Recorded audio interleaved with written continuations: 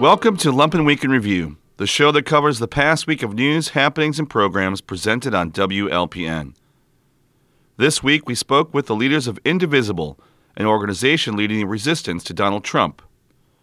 We talked about gender equality with a leading female computer programmer, and we learned why Jane Addams shouldn't be used to sell hotel rooms. All this plus the Trump diaries and much more, only on the Lumpen Week in Review for October 20th, 2017. Hitting Left spoke to Josh Fox and Jeff Radu from Indivisible Chicago about playing defense in the Trump era.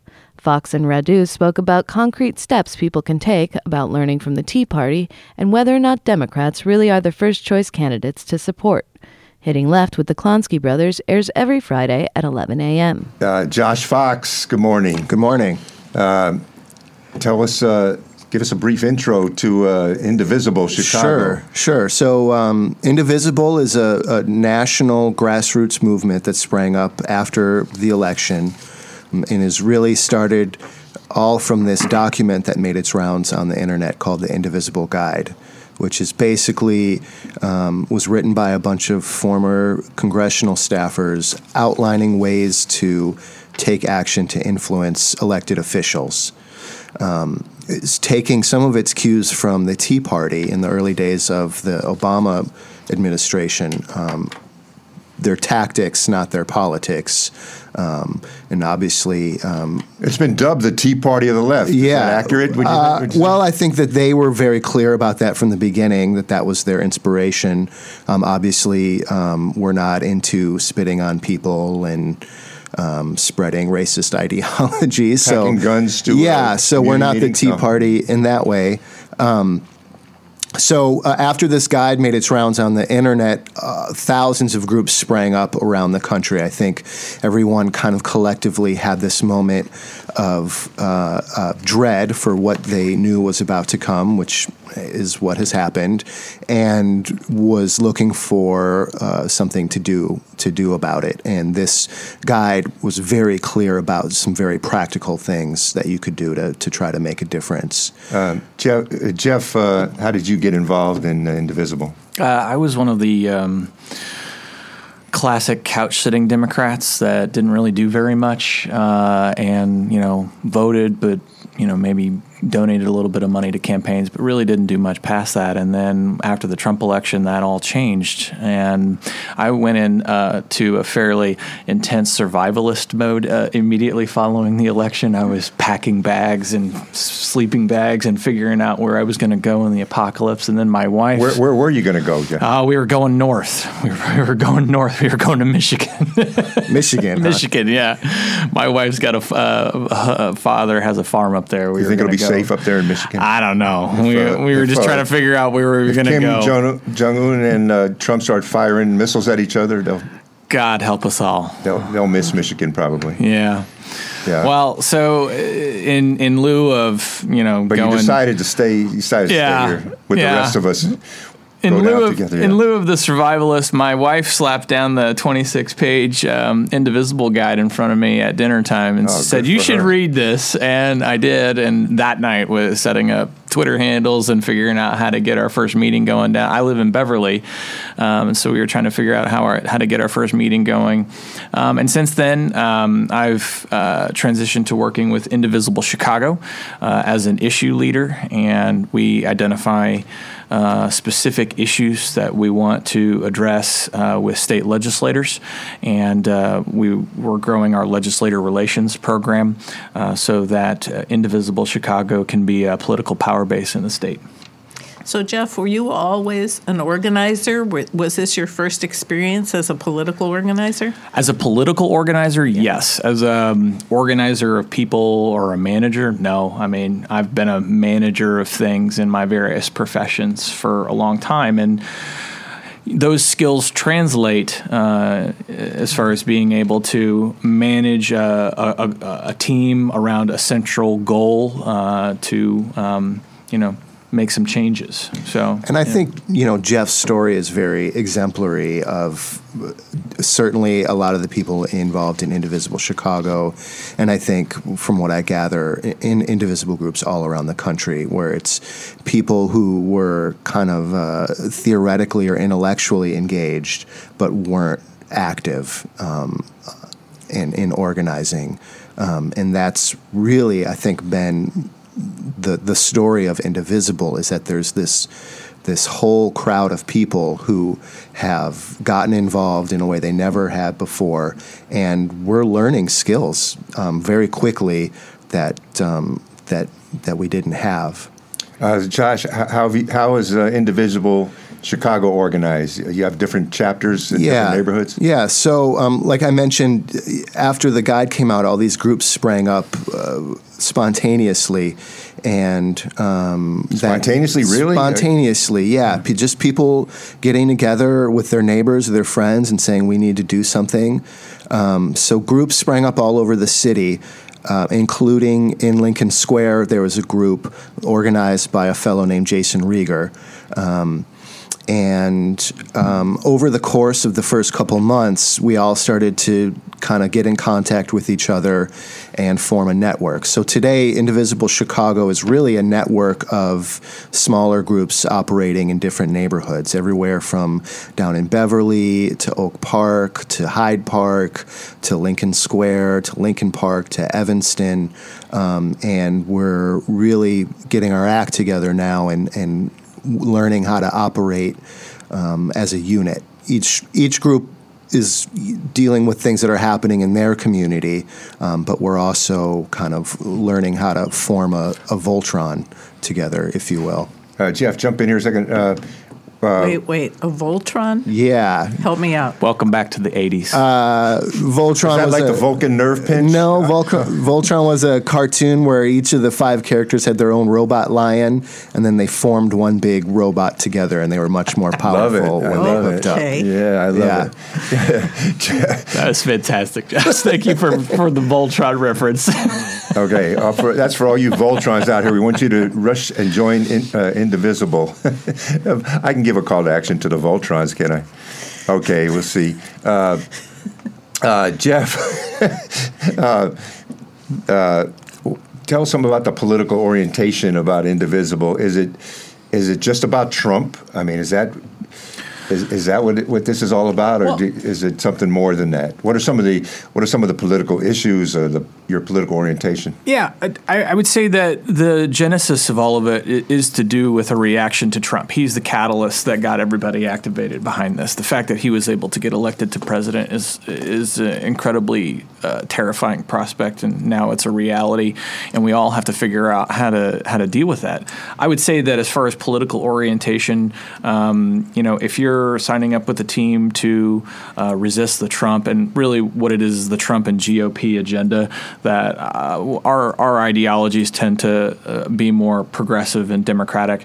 I'm sure that there are that we've got a number of independent and moderate Republicans that may be just so disgusted by Trump that they're participating with our group. But I would say overall our team probably sways to the left.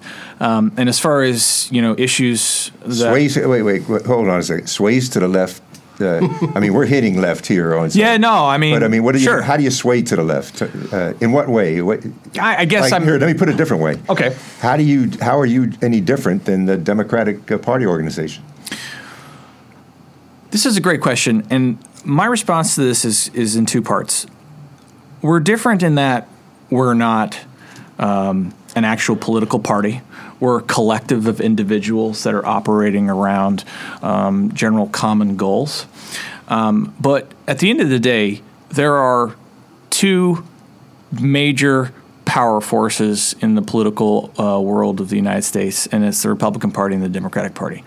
And as far as I'm concerned, my ideology is mostly captured in the policies of the Democratic Party.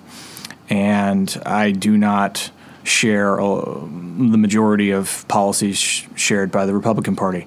And so I would say that we are Democrats, and we are working to get Democrats elected because that is the political party that is going to be able to represent our values the most.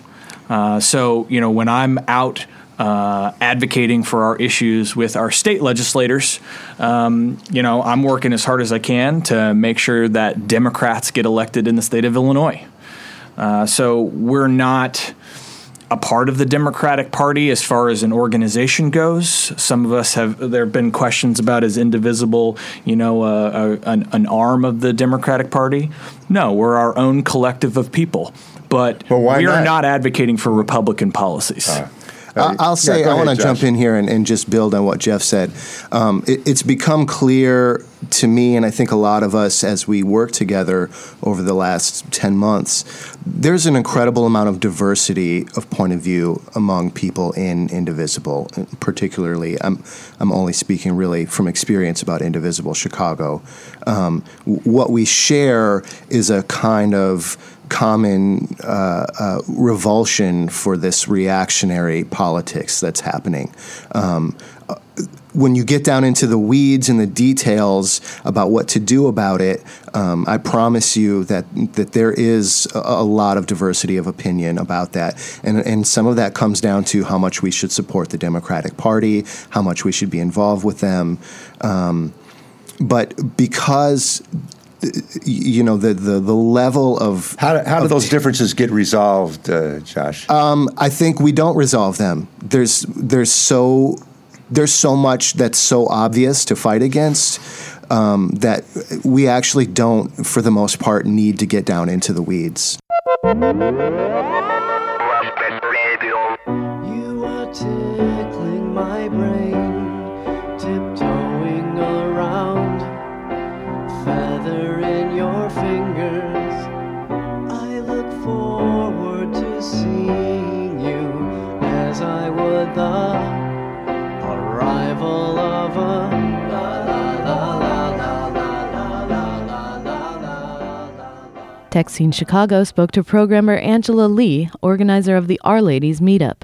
Lee talked about the environment for women in tech, what a supportive community looks like, and the backlash to the backlash that has roiled the technology industry. Tech Scene Chicago with Melanie Adcock airs every Friday at 1 p.m. Our next guest today is Angela Lee. She's here with us today to tell us about the Our Ladies meetup group and their regularly scheduled tech meetings. Angela, welcome to the show. Thanks for having me. Oh, we're so glad that you're here today. Now, I wanted to start out with, asking you about R, because R is an open source computer programming language. It's used in statistics and data analysis, and I thought that you could help explain this a bit more for our listeners. It's so fascinating. Can you just tell us some more about what it is? Sure. So if you've been programming for a long time, you might not have heard of R because R is originally from a statistical analysis background. So it's just like Python, it's like Java, like C, but it comes from the statistics field. So I think bringing this back to IEE, Peter, I was looking at a survey recently, and I believe R is the sixth most used programming language, right above JavaScript. From an IE survey. So it's recently become a really popular language. Now, much has been written about women in technology, but I wanted to ask about data, math, and statistics-related fields specifically, because that's kind of where our, lies in that world of statistics. Is that still mostly men, or is that also getting better? How is that? Right. I would say due to groups like Our Ladies Chicago, due to the proliferance of sort of more interesting problems in these fields, women are coming to data, math, and statistics-related fields, mainly because I think as a woman, I'm very interested in sort of solving a problem. I think women are very interested in sort of thinking about problems and being able to use the tools to solve those problems. And so my thoughts on this are, if you're going to try to get more women into data fields, you want to have really interesting problems, like how are you going to deliver social services in a city? How are you going to use data to solve those problems? Those are things that motivate me. Those are things I find really interesting. And so when you start with a problem like that, getting women to sort of think about that problem and be like, oh, well, I probably should learn to use R so I can solve that problem and sort of do analysis on that problem. I think for me, that's the most compelling thing. Mm-hmm. Oh, that is so interesting and good to hear too. And now you told us that you recently graduated, or you haven't graduated yet. You are going to soon. Still a senior in college. Now, how do you feel about gender equality in tech? Because I ask because I find it interesting, your perspective. You're just starting your career journey. What are your thoughts on this? Sure. I think having role models in tech is very, very important, especially as a woman. One of the reasons I'm involved in the R community is because on Twitter there are a number of women who are prominent in the community and talk about their accomplishments and all the things that they do. So being able to see that they're pushing out all these really cool packages, developing, speaking, being at these conferences is very inspiring to me as a woman just starting out. I think also with regards to gender equality, surrounding yourself with supportive people no matter what gender is the most important. So I'm not trying to demonize men or anything like that. I think as long as you have a community that supports you and helps you with where you need to go, whether that's, you're a software engineer and you're trying to work at a large software company, or you're doing research at this academic center, as long as you have people of both genders who are supportive of where you want to end up, I think is very important. So, for example, my professor, he's a big figure in his field. He's just been so phenomenally supportive. For example, for the Our Ladies meetup, we have had support from Microsoft. So Adam Hechtman of Microsoft here, David Smith, they've just been so supportive of our work. And so I think... Adam's been on our show. Yeah, I'm sure he has. He's a big figure here. Twice, yeah, right? He has. We know Adam, so I hope he's listening.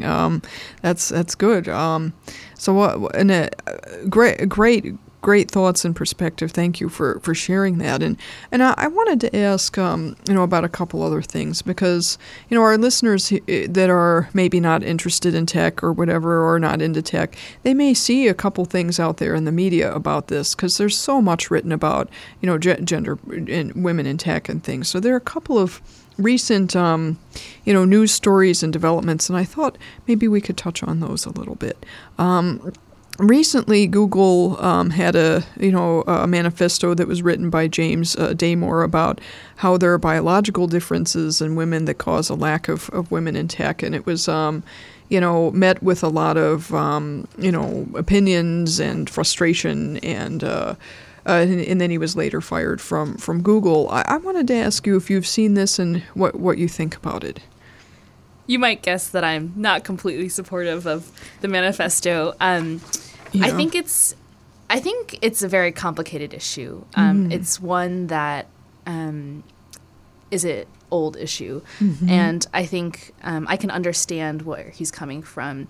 I think the manifesto itself is sort of representative of problems that are still existent in tech culture. I had a friend who worked at Google this summer while this was happening. She was doing some very, very good work for them, and I've had a conversation with her, and we've talked about it.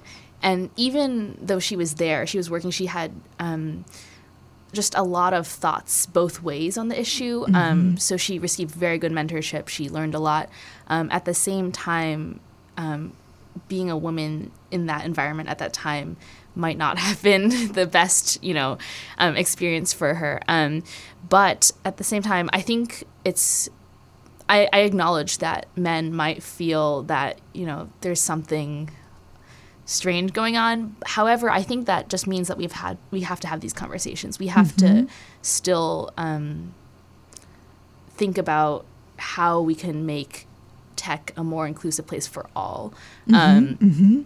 And there's a lot you can do. One way I'm trying to address that is having this Our Ladies group, creating a specific environment where if you're learning R, you can come and you can sort of be in a friendly environment and get mentorship. And that's not saying that we're trying to, we're not like, I don't know how to put it well.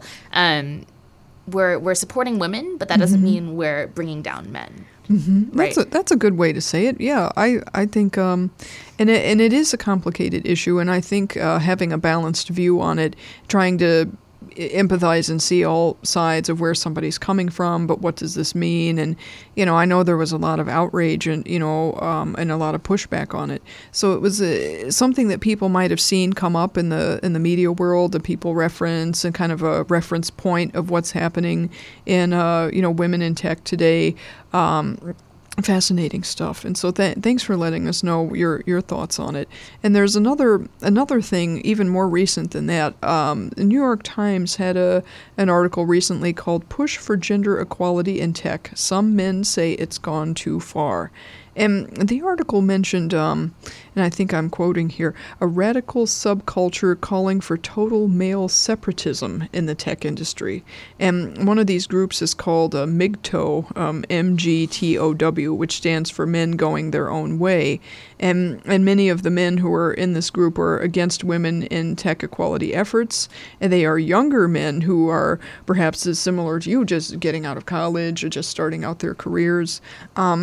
How do you feel about this? As you were starting out your tech journey and your career, and just getting off to a nice launch pad for yourself at this stage, knowing that there are people who are similar in age who are doing this and having these thoughts.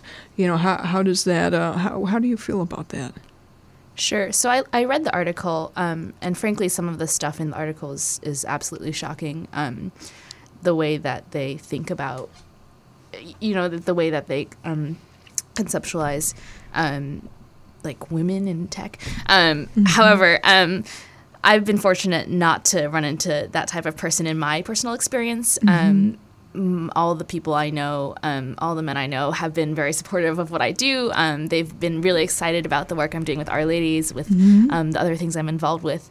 I think being just talking to your fellow female coworker about sort of issues that she's going through, or sort of what it means for her to be in an environment where the dominant voice is not maybe yours, is something just really simple that a guy can do. I think it's probably, I want to say it's a very small subculture that has these views. I haven't personally worked in Silicon Valley. I've been in internships where I've been in a woman-only environment, which has been so nurturing and supportive. And I think that's probably rare. For example, if I were a software engineer, I would have had a vastly different experience, I'm sure. However, I think that having those conversations and maybe not putting too much stock in the guys who are like, like this is like we are going to be separatist and things, and still just working towards better technology, better better diversity and more inclusiveness in all aspects of tech. I think we can keep working on that and sort of work so hard at that, do good work with Our Ladies, do good work that we sort of make those voices on the periphery, like we move them out of the dominant conversation.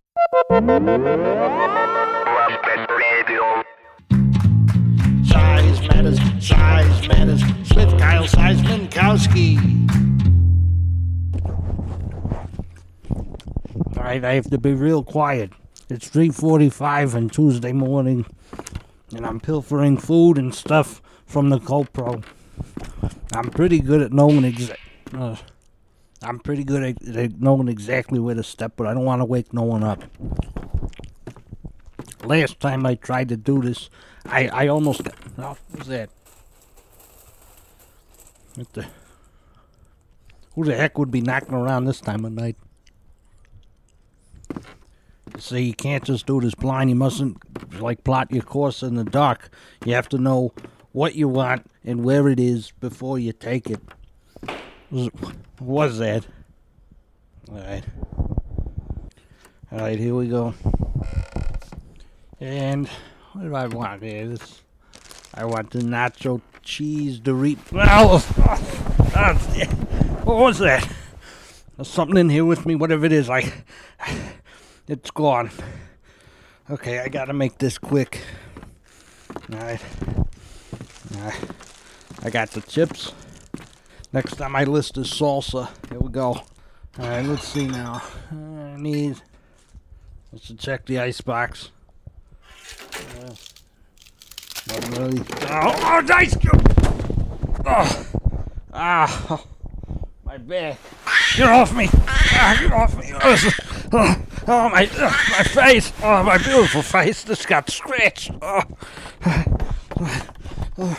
I gotta get to the closet. I gotta get the... I'm in the closet. I think a very small humanoid creature with blades for hands was stabbing me.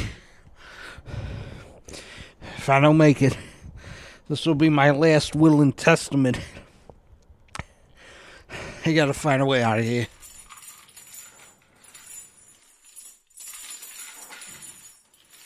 It's in here with me. Yeah, I gotta get the light. Well, come on out, you coward. Here it comes. I can see his teeth shining in the shadows.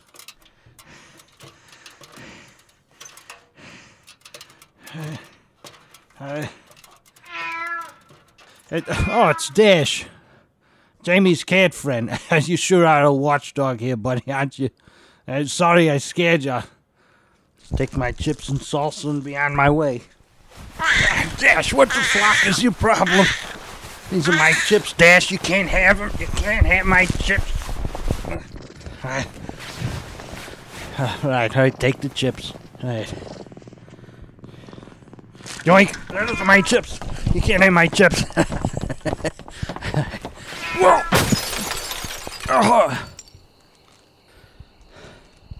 Take your stupid chips, Dash. You foiled my plans for the last time, Dash. Mark my words, you won't defeat me. Mark my words.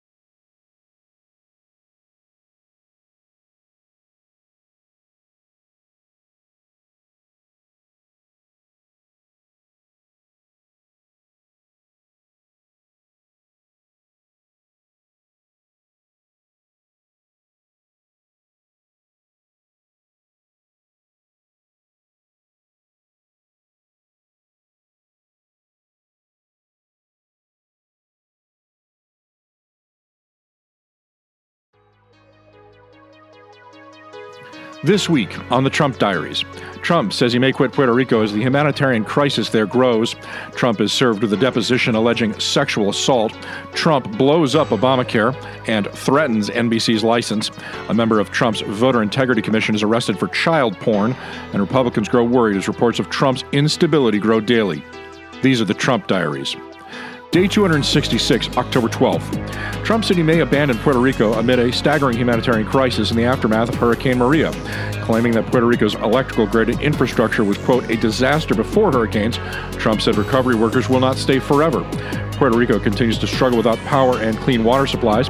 In related news, the House approved a $36.5 billion aid package to provide hurricane and wildlife relief funding while also bailing out the financially troubled National Flood Insurance Program. That aid package will also fund Puerto Rico recovery efforts. The tab is now more than $50 billion, and lawmakers warn that much more money will still be needed. Trump also threatened to use the federal government's power to license television airwaves to target NBC.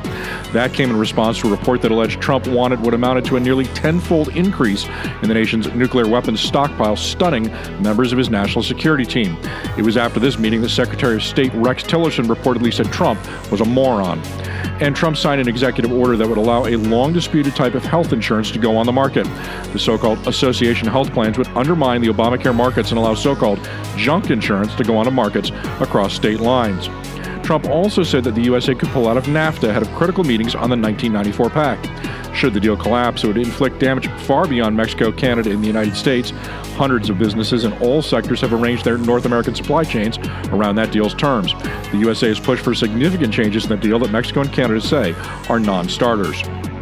The Trump administration also announced it would withdraw from UNESCO, the United Nations cultural organization, citing a so-called anti-Israel bias. This decision was not taken lightly, according to the State Department statement on Thursday. In addition to an anti-Israel bias, the department cited the need for fundamental reform. UNESCO is best known for its designation of World Heritage Sites and runs missions that include promoting sex education, literacy, clean water, and equality for women. And Cambridge Analytica's work for Trump's campaign is now part of the Russia probe.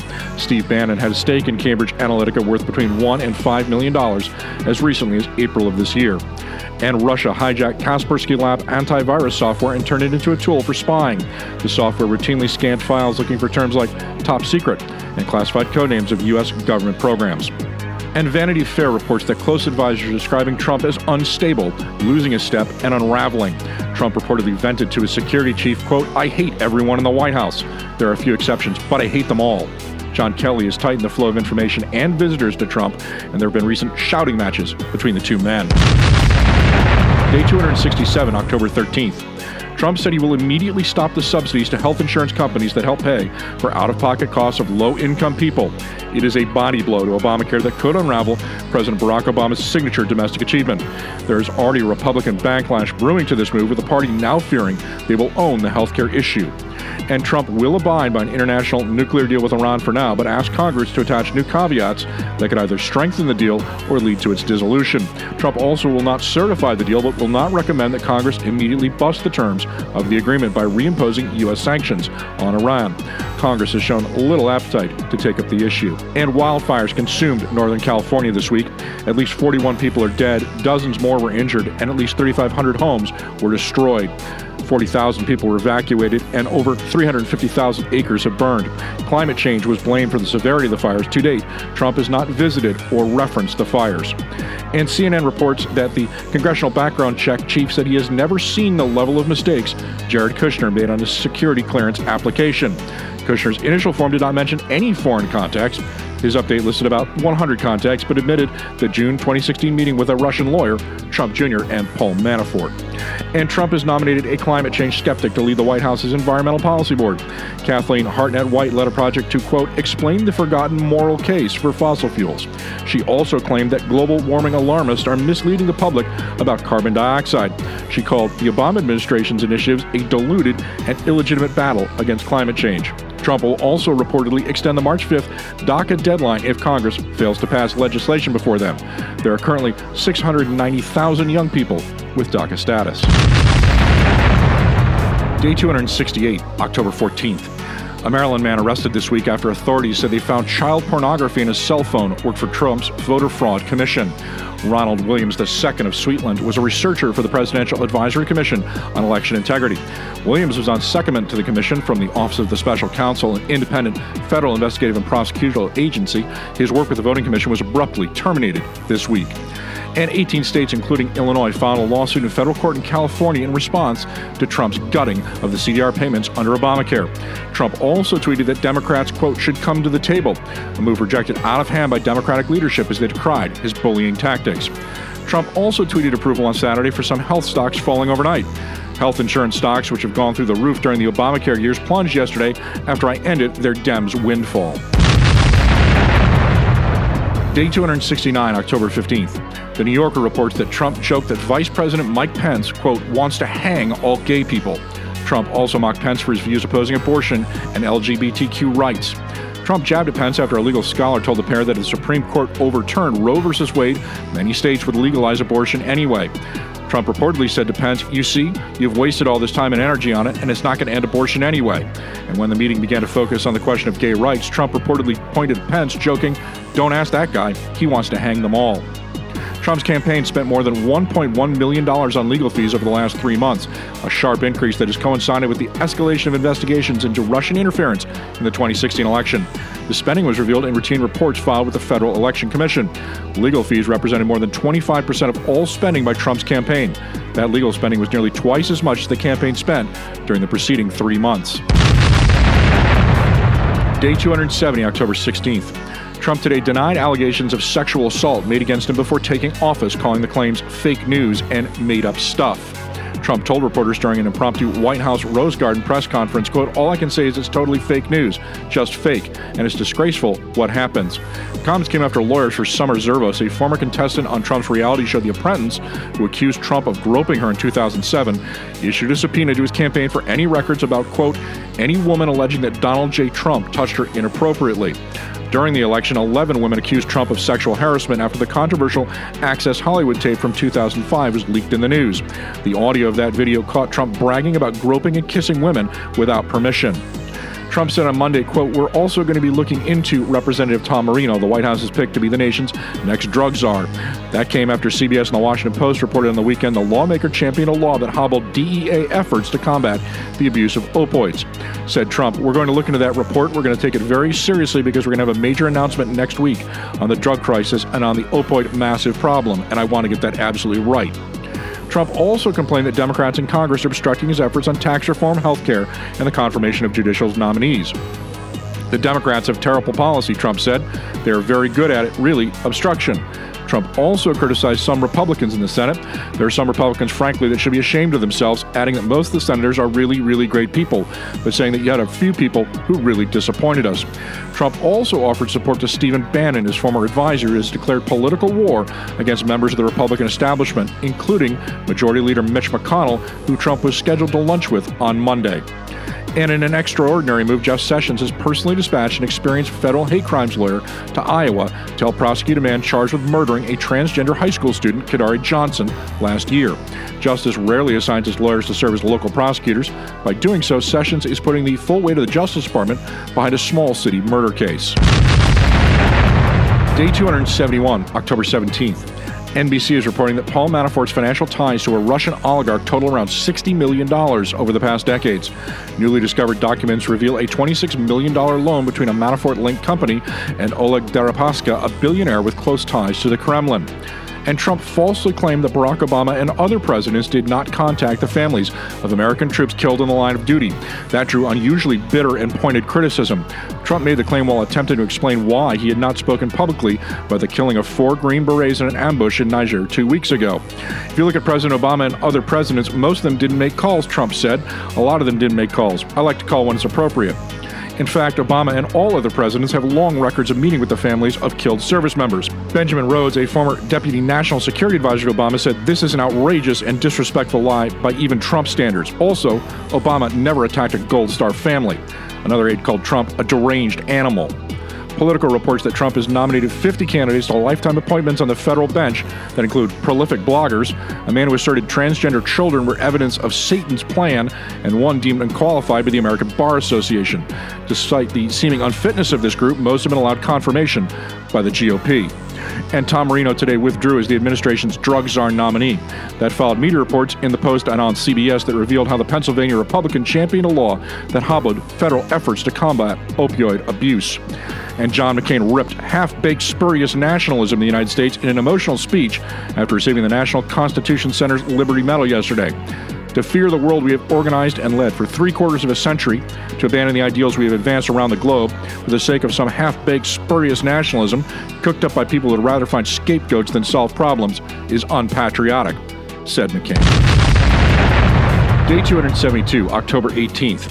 A bipartisan deal was reached to stabilize the health insurance markets under the Affordable Care Act and restore critical subsidies to insurers that Trump had cut off 2 days ago.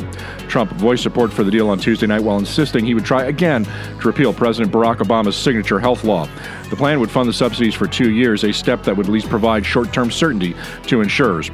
Lamar Alexander said, quote, "In my view, this agreement avoids chaos. I don't know a Democrat or Republican who benefits from chaos." And the Associated Press reported that Trump warned John McCain after McCain's caustic speech yesterday, quote, "to be careful because at some point I fight back," adding that I'm being very, very, very nice, but at some point I fight back and it won't be pretty. McCain responded, "I have faced tougher adversaries." And a federal judge in Hawaii issued a nationwide order freezing most of Trump's third Muslim ban the day before it was to take effect. The order will prevent the Trump administration from stopping travel to the United States indefinitely from most of the countries named in the ban. The Supreme Court is likely to rule on the ban as well.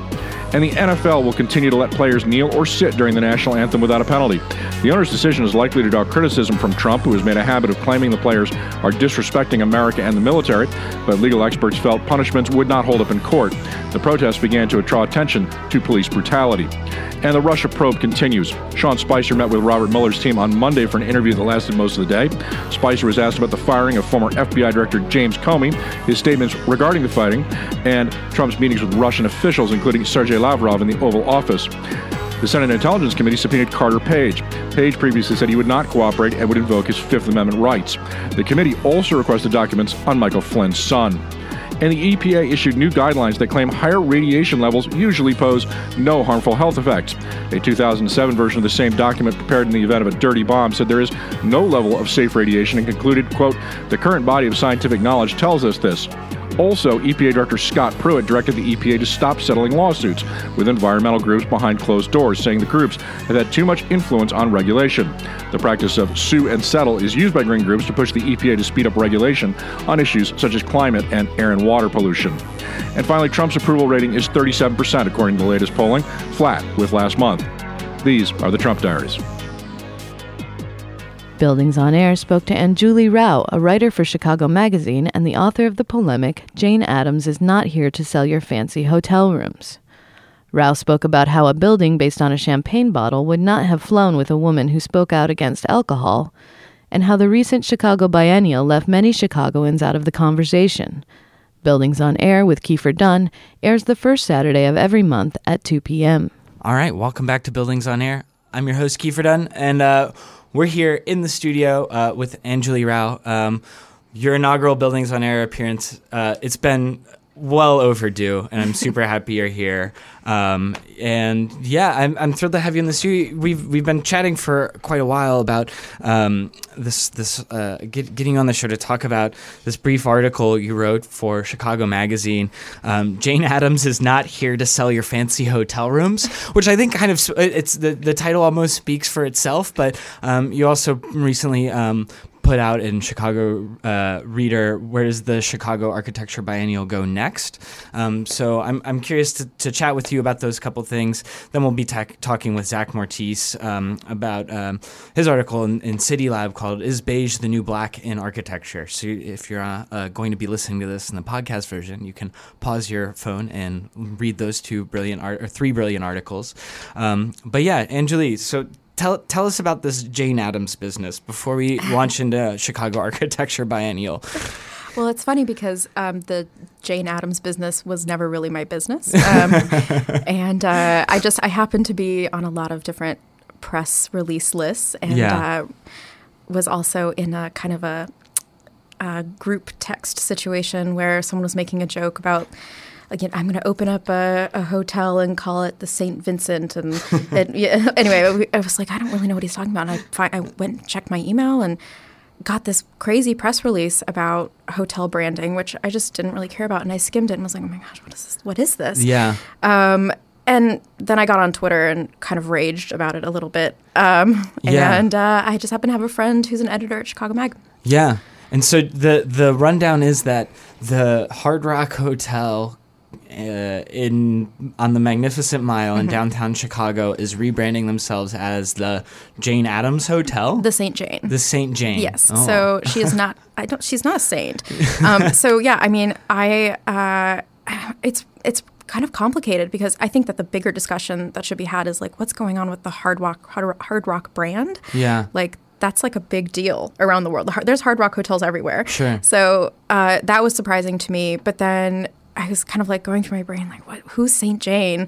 And I studied art history and like specialized in pre-1100 Catholic art. I had no idea. Undergrad. Amazing. Yeah. Okay. And so, yeah, I was thinking about it. I'm like, St. Jane, if I remember, was just a nun who built convents for nuns that could not find a place to go anywhere because they were too old or too sick. Yeah. And that was super not the case. They were talking about Jane Addams. And I mean, it's just one thing to brand your hotel that's in a way that's going to matter to locals. Like, you know, you want your thing to be accepted by the city that it's in. But this was sort of like just one of those mistakes. It was one of those like glaring mistakes and errors that I was really shocked that they're still kind of pursuing this and they haven't made any comments about, naming a hotel after a woman who pretty much pioneered sanitary living and 8-hour work days. Right. and the welfare of women and children particularly. So, I mean, everyone has been they were upset about it for a minute. Now, nothing's been heard of since. Right. I'm guessing they're going through with it. So. Yeah. Well, and it's also especially sort of peculiar and galling that they didn't get in touch with the Jane Addams Hull House, which is literally just like a mile away. Yeah. The kind of organization that still takes on plenty of philanthropic work and sort of continues the legacy of Jane Addams, and it's like the least that they could do for their boutique hotel is like sort of talk to the executive director, donate some money, you know. So yeah, I'm curious about it. I know that the article was a while ago, but yeah, I'm happy to talk about it on Buildings on Air, just to like raise a flag on it, and also just like it's really peculiar the way in which these sorts of the social movement figures become images that become then subsumed into sort of glossing over a lot of like inequity in the city, right? And it makes you question like, what is the idea? What is an authentic Chicago experience? Yeah. And that's what they're trying to do. This whole brand is saying, like, we want people to come and stay here who want to have an authentic Chicago experience. Right. But to me, like, there's this sort of weird national tension where people think the Chicago experience is one of, like, fear and violence. Right. And then there are people who live here that see that completely opposite, but also understand that Jane Addams is not the person you should pick on for that kind of authentic experience. Sure. Because, I mean, in a lot of ways, she fought for equity, but we still live in a world, in a city that is inherently inequitable. Right. So. Yeah, and I think that's a good transition to the sort of article about the Chicago Architecture Biennial that you wrote. So we had, two big Chicago Architecture Biennial specials on Buildings on Air. But I think now that we're on the other side of it, I'm really excited to chat about it. And your article really sort of posited that like the biennial has these sort of two souls in this present edition. And there's what's going on at the kind of main venue at the Cultural Center, which presumably many of our listeners in Chicago and elsewhere have seen or heard about. And, that's very, I don't know how to describe it in a few words. It's also maybe a little unfair because there's like 100 different architects on display. But I think Zach will tell us more about that in a little bit, kind of about the way that postmodernism is kind of being rehashed. And, you see this very imageable sort of consumable language of like forms and everything. And it has very little relationship to social issues by and large. It's not always true. But then there's these sort of off-site partner events, and what are those, and how does that differ from the sort of main event? What are these two souls that you've outlined? Well, I mean, really the purpose of the article was to reframe the idea of Chicago's history of architecture as being one that's often traumatic, and has had, and looking at architecture as a form of trauma, and how have they dealt with it? How are they still dealing with it? Sure. And it's a lot of people look at something like the Chicago fire, and they say like, oh, that was a big traumatic incident, and now we have these beautiful buildings because of it. But I'm thinking more of things, decisions made by politicians regarding infrastructure, the highway being built and displacing a lot of people. And generally speaking, I just think that the biennial, through the lens of Make New History, they weren't addressing it in the place that it's in. They weren't really talking about Chicago's traumatic architectural history. And a lot of these neighborhood sites, so there are 5 sites outside of the Cultural Center that are hosting their own exhibits that some money came through the Chicago Community Trust to fund curators that are local to those sites to create these exhibitions. And the subject matter ranges. Lee Bay at the DuSable Museum is, or when people in Chicago, DuSable. He's showing his photographs of the South Side. All the way to, we were just chatting about the Puerto Rican Arts and Cultural Center. kind of dealing with the long history of ethnic and economic transitions in the neighborhood of Humboldt Park.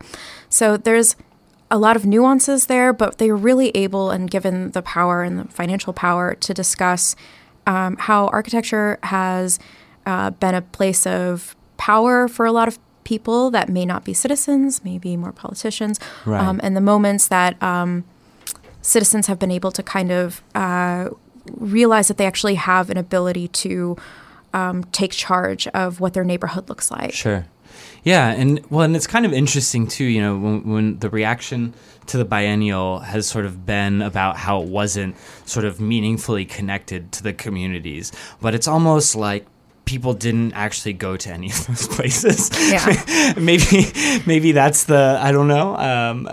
Yeah, I mean, they're looking at the cultural center, which it's the great irritation of my time working in architecture is that so much time and energy is focused on the Loop and what takes place downtown. Yeah. But there are huge communities in Chicago where there are kids under the age of 20 who have never even seen the Loop. Right. So to me, it seems a little bit counterintuitive to bring this biennial to a place that so many people are not really connected to that architectural center. Yeah.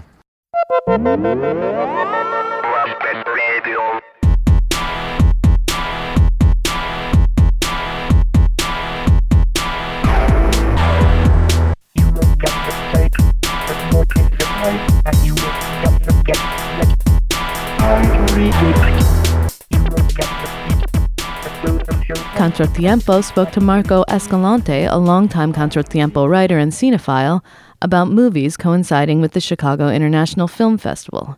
He shared his thoughts on 2 French films showing this year, Lover for a Day and Let the Sunshine In. Contratiempo Radio airs every Sunday at 9 a.m. Marco, llevas varios años reseñando este festival. ¿Cómo lo has visto cambiar? ¿Cuál es el proceso que has visto? ¿Has visto alguna diferencia? ¿Lo has visto crecer? Yo no, la verdad que antes iba nada más al festival como espectador, ¿no? En los años 90 y veía unas 2, 3, 4 películas, eso era todo.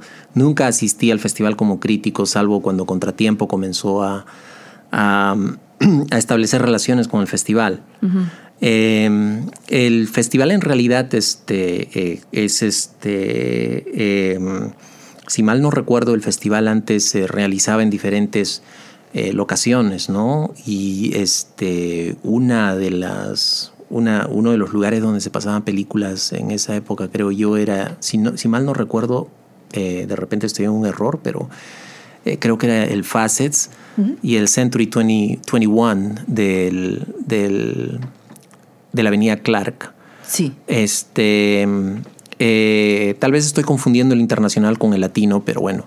Pero la cosa es de que ahora el festival, no sé por qué razones, tiene su base en el cine ¿Francisco? No, en el River East. Okay. Que está más pegado al lago, ¿no? En la Illinois, en el downtown. Que es un monstruo, ¿no? Tiene como 30 salas, creo yo, en el edificio. Tal vez se mudaron ahí por razones prácticas para tener las películas en un solo lugar, en un solo espacio y no hacerlo complicado, no lo sé. Pero desde mi punto de vista sería lindo que el Festival Internacional, por ejemplo, ayudara al Facets a sobrevivir, porque para mí el Facets Multimedia de la avenida Fullerton y la Ashland es, a lo largo de la historia aquí en Chicago, el mejor cine que ha habido, ¿no? Es un cine maravilloso, ¿no? Y lamentablemente es un cine que cada vez que voy a ver una película está casi vacío, ¿no? Ha habido ocasiones donde he visto una película allí ya completamente solo, el único espectador ahí sentado, ¿no? Creo que fundamentalmente sobreviven de su videoteca, de los videos que venden y alquilan, ¿no? Pero sería linda una conexión entre el Festival Internacional y este cine histórico de Chicago, ¿no? Que realmente es lo que los americanos llaman un landmark. O sea, este cine debería sobrevivir porque es históricamente importante, ¿no? Y bueno, el Festival Internacional de Cine siempre ha sido muy generoso con los críticos, ¿no? Porque tienen lo que ellos llaman las sesiones de los screenings. Y allí pasan más o menos un promedio de más o menos como unas 20 películas en el plazo de 3 semanas, donde los críticos pueden asistir a ver películas, todas las películas que quieran, digamos, y escribir sus pequeñas cápsulas para los periódicos, para los blogs, o hablar en estaciones radiales como Lumpen Radio, así como lo estoy haciendo ahora, ¿no? Muy bien. Pero bueno, y tiene es un festín, ¿no? Y generalmente es curioso, pero se desayuna cine porque las películas comienzan a las 10 de la mañana, ¿no? Los screenings. Y se prolongan hasta las 4 de la tarde, más o menos. Entonces,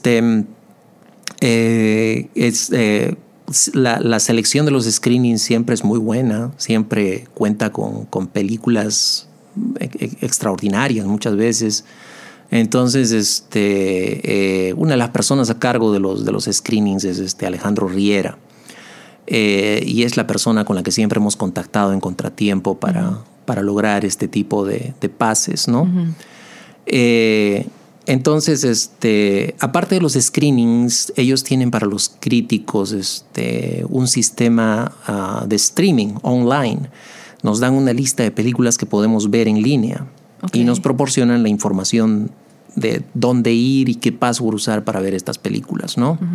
Entonces, hay una gran cantidad de películas que uno puede ver. O sea, ¿Cuántas horas ves películas?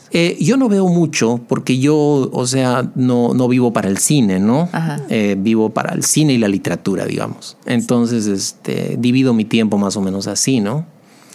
Entonces, los críticos de cine generalmente ven todas, ¿no? O sea, se empachan de cine, y en el Reader, por ejemplo, los críticos del Reader escriben sus reseñas del Festival Internacional, donde mencionan, por ejemplo, unas 20 películas, recomendando unas 20 películas, ¿no?